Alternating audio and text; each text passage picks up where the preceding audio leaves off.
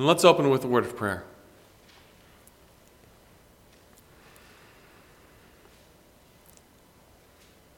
Heavenly Father, we confess this evening that we do need you. Even as the second verse of that song that we just sang, Lord, help me to remember that I am weak and you are strong. Heavenly Father, help us to remember who you are and all that you have done for us. Help us to trust you. Give us faith to lean into you, to trust you day in and day out, to remember that you are faithful, that you are good, that you are merciful, and you are gracious. And in remembering who you are and all that you have done for us, help us to also see our need, to recognize our unworthiness, and yet to rejoice in your love for us. I pray that you'd be honored in all that we say and do this evening. In Jesus' name, amen. Psalm 81. Sing aloud to God our strength. Make a joyful shout to the God of Jacob. Raise a song and strike the timbrel, the pleasant harp with the lute. Blow the trumpet at the time of the new moon, at the full moon, on our solemn feast day. For this is a statute for Israel, a law of God of Jacob. This he established in Joseph as a testimony, when he went throughout the land of Egypt, where I heard a language I did not understand. I removed his shoulder from the burden. His hands were freed from the baskets. You called in trouble, and I delivered you. I answered you in the secret place of thunder. I tested you at the waters of Meribah. Selah. Hear, O my people, and I will admonish you. O Israel, if you will listen to me, there shall be no foreign god among you, nor shall you worship any foreign god. I am the Lord your God, who brought you out of the land of Egypt. Open your mouth wide, and I will fill it. But my people will not heed my voice, and Israel would have none of me. So I gave them over to their own stubborn heart, to walk in their own counsels. Oh, that my people would listen to me, that Israel would walk in my ways. I would soon subdue their enemies and turn my hand against their adversaries. The haters of the Lord would pretend submission to him, but their fate would endure forever. He would have fed them also with the finest of wheat, and with honey from the rock I would have satisfied you.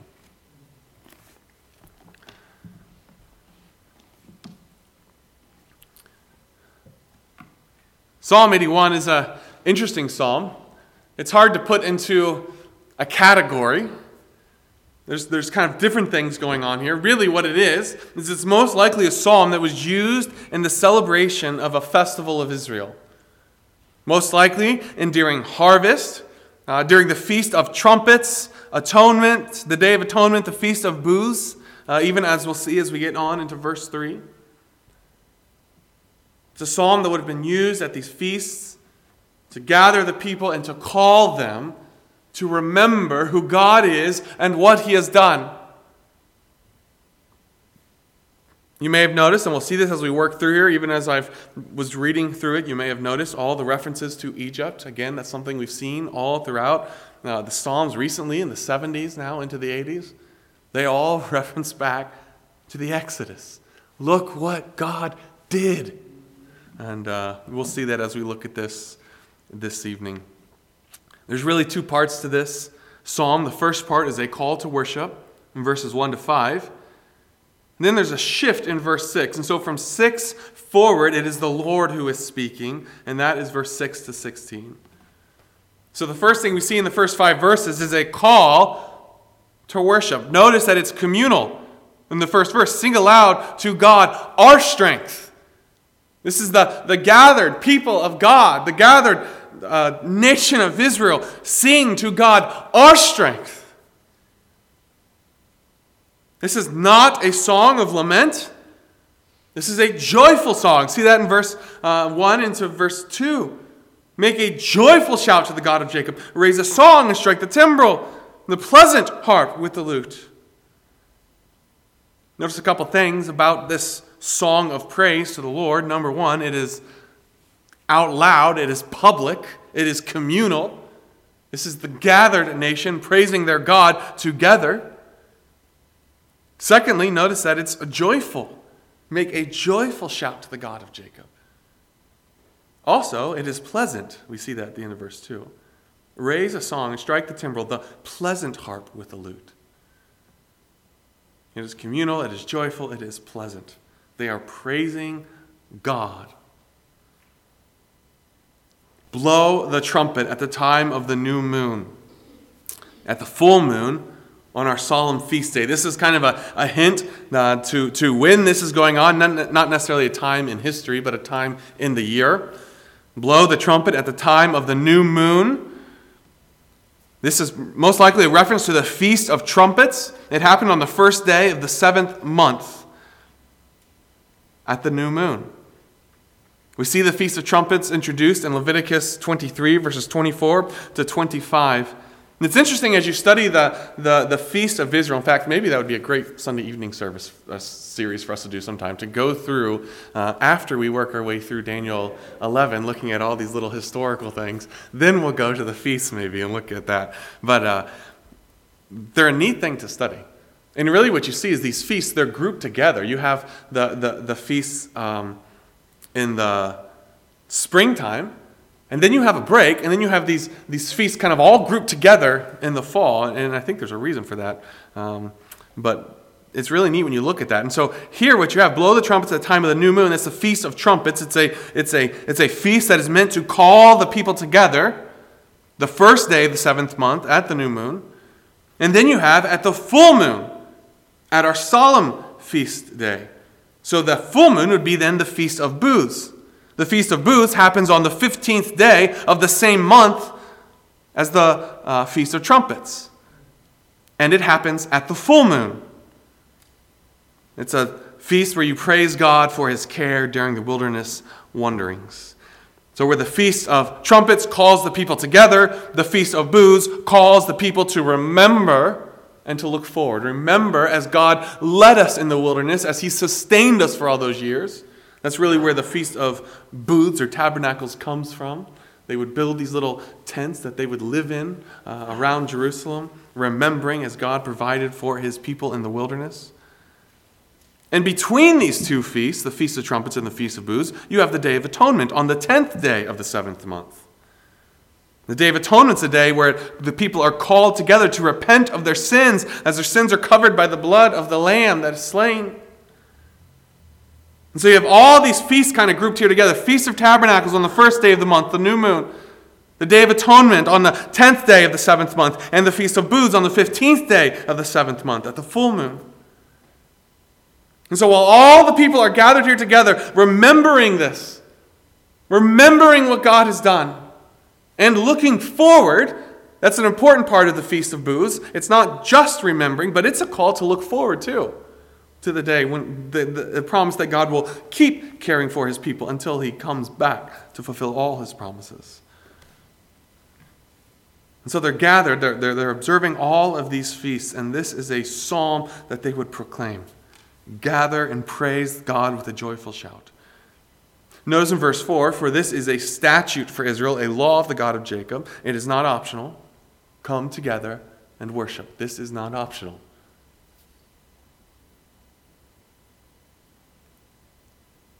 I think that's an appropriate thing for us to pause and to meditate on for a while.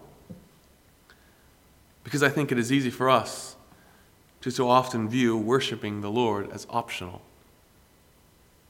I can't make it this Sunday. I'm too tired. I don't want to gather with the church. And obviously this is specifically focused on Israel on these feasts. Come together. God has commanded Israel to gather together. But I think there is application for us. As you look at, it was important for them to gather. God mandated it. You will gather and you will worship me because this is important, because I am worthy.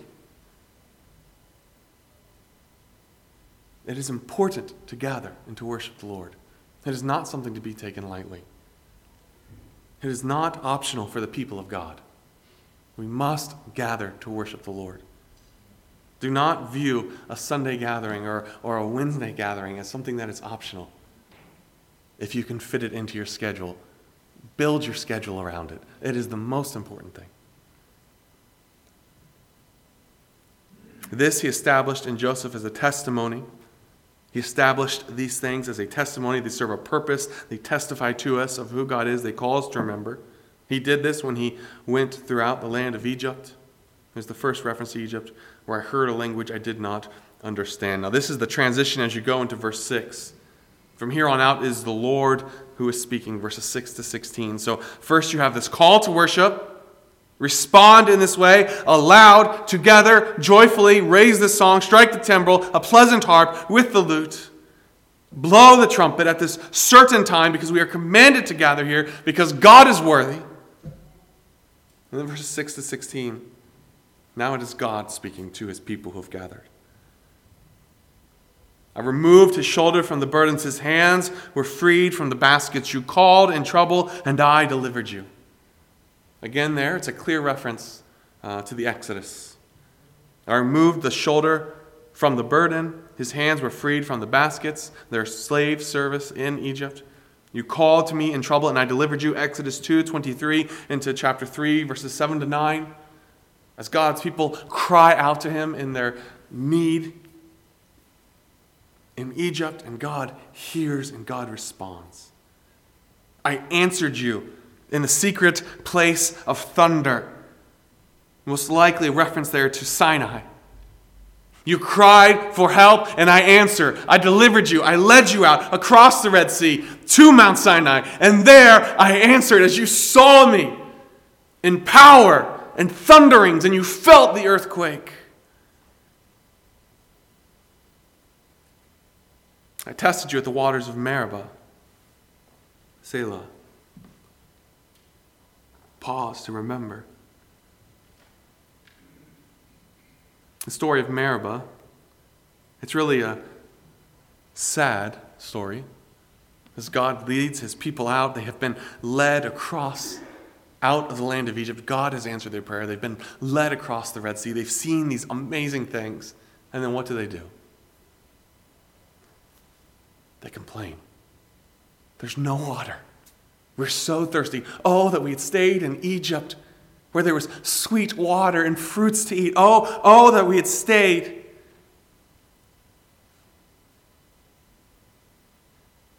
What's interesting, we see Meribah first introduced in Exodus 17, 1-7. Very soon after Moses had led them out of the land of Egypt, they complain. The Lord answers as Moses strikes the rock and the water comes out and the people drink and are satisfied. What's interesting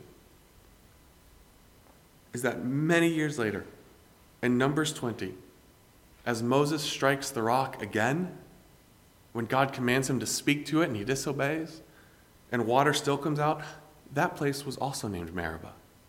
There's two separate Meribahs. One at the beginning as the people question God, and one at the end. They're still questioning God. And that kind of sets the tone for the rest of where we're going here in Psalm 81. God has done this. I removed this burden. I freed your hands. I heard your cry. I answered you. I answered you at the place of thunder. I provided water for you. I led you out. And yet, despite all of this, you questioned and you doubted. And that's the beginning of a pattern that we will see as we move through the rest of this psalm. After everything that God has done, his people question. They struggle to believe. In fact, you get to verse 8, and this is really the cry of this psalm. Hear me. Admonish me. Just follow me. Listen to me. Hear, O my people, and I will admonish you. O Israel, if you will listen to me. Verse 9, there shall be no foreign gods among you, nor shall you worship any foreign god. It's a commandment.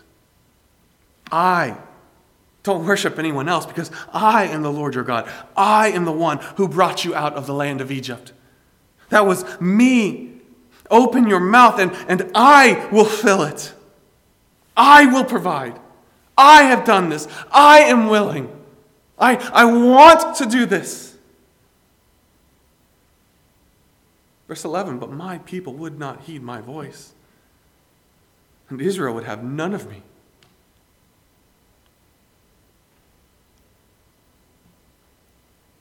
It's almost shocking. I mean, maybe not so much to us as we sit here this evening, because we know the Old Testament, we know the story of Israel, we know their failings. We're just kind of used to it. We just read over it. But this is shocking. Look at what God has done. How can you do this?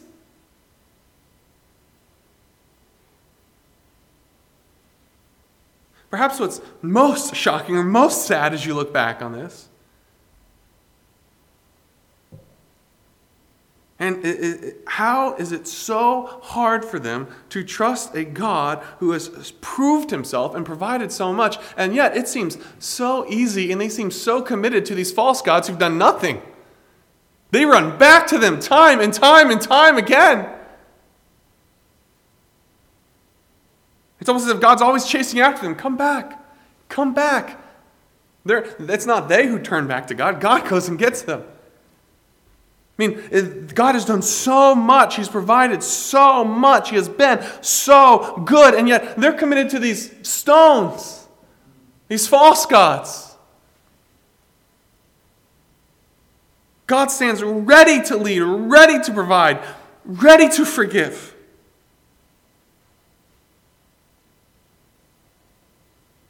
So I gave them over to their own stubborn heart, to walk in their own counsels.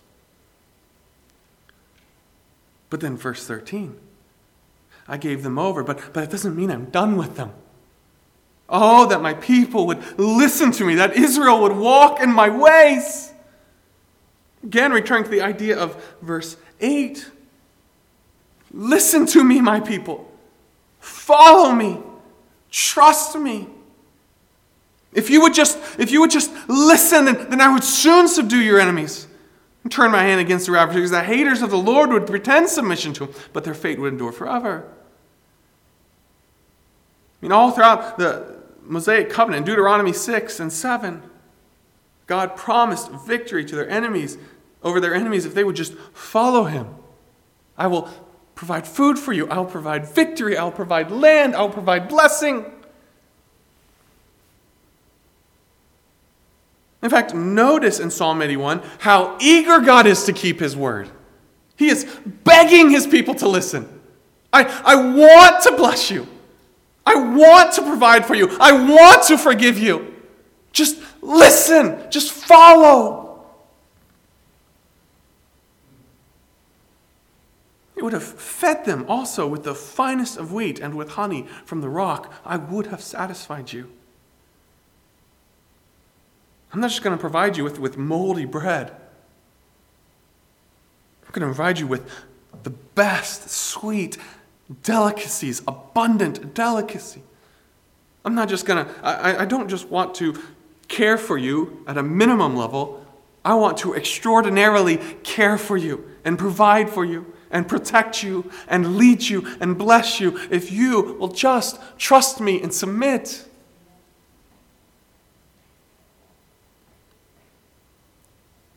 That's where the psalm ends. It's almost just kind of cut off.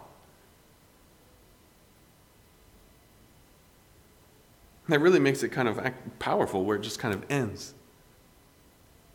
You see how eager God is to forgive and to provide, how faithless his people is, how stubborn they are, how foolish they are. And then it just ends. It's almost as if that abrupt ending is almost a call. I'm still waiting. Come back to me. Listen and follow.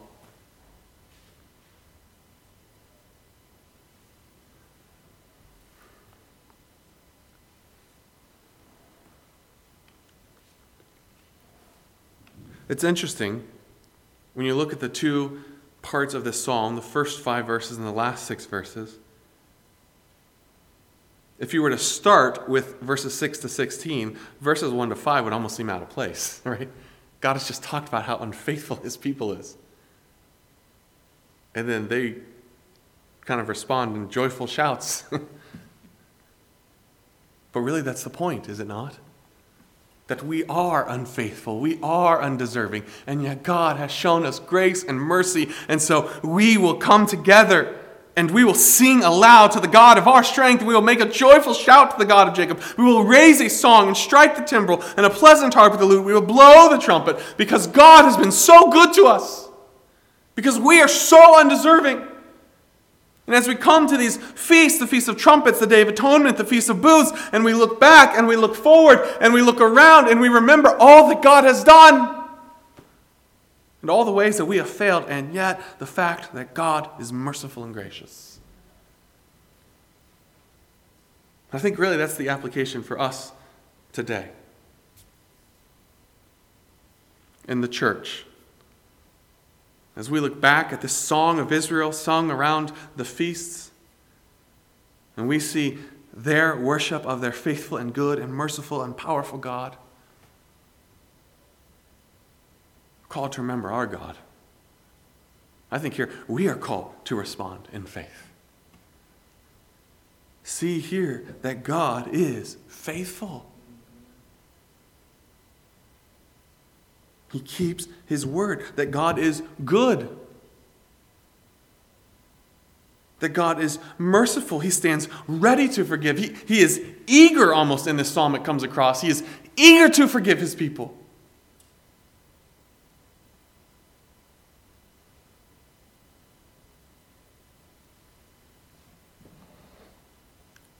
He's powerful. I'll provide you the sweetest delicacies in abundance. I would drive out your enemies.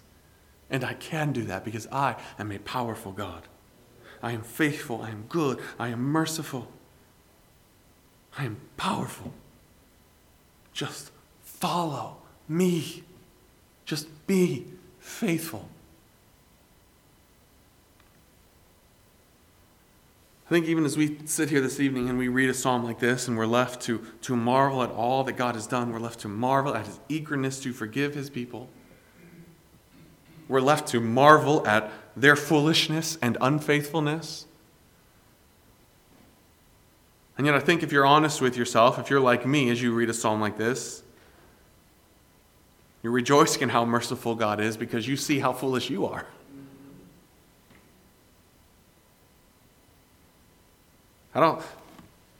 We can't condemn the Israelites for running to other gods, for being unfaithful, for questioning God, without looking at ourselves, our own hearts. How easy is it for us to do that? Not to trust God for the day in and to day out, but to question. To run to somewhere else to find comfort, joy, happiness.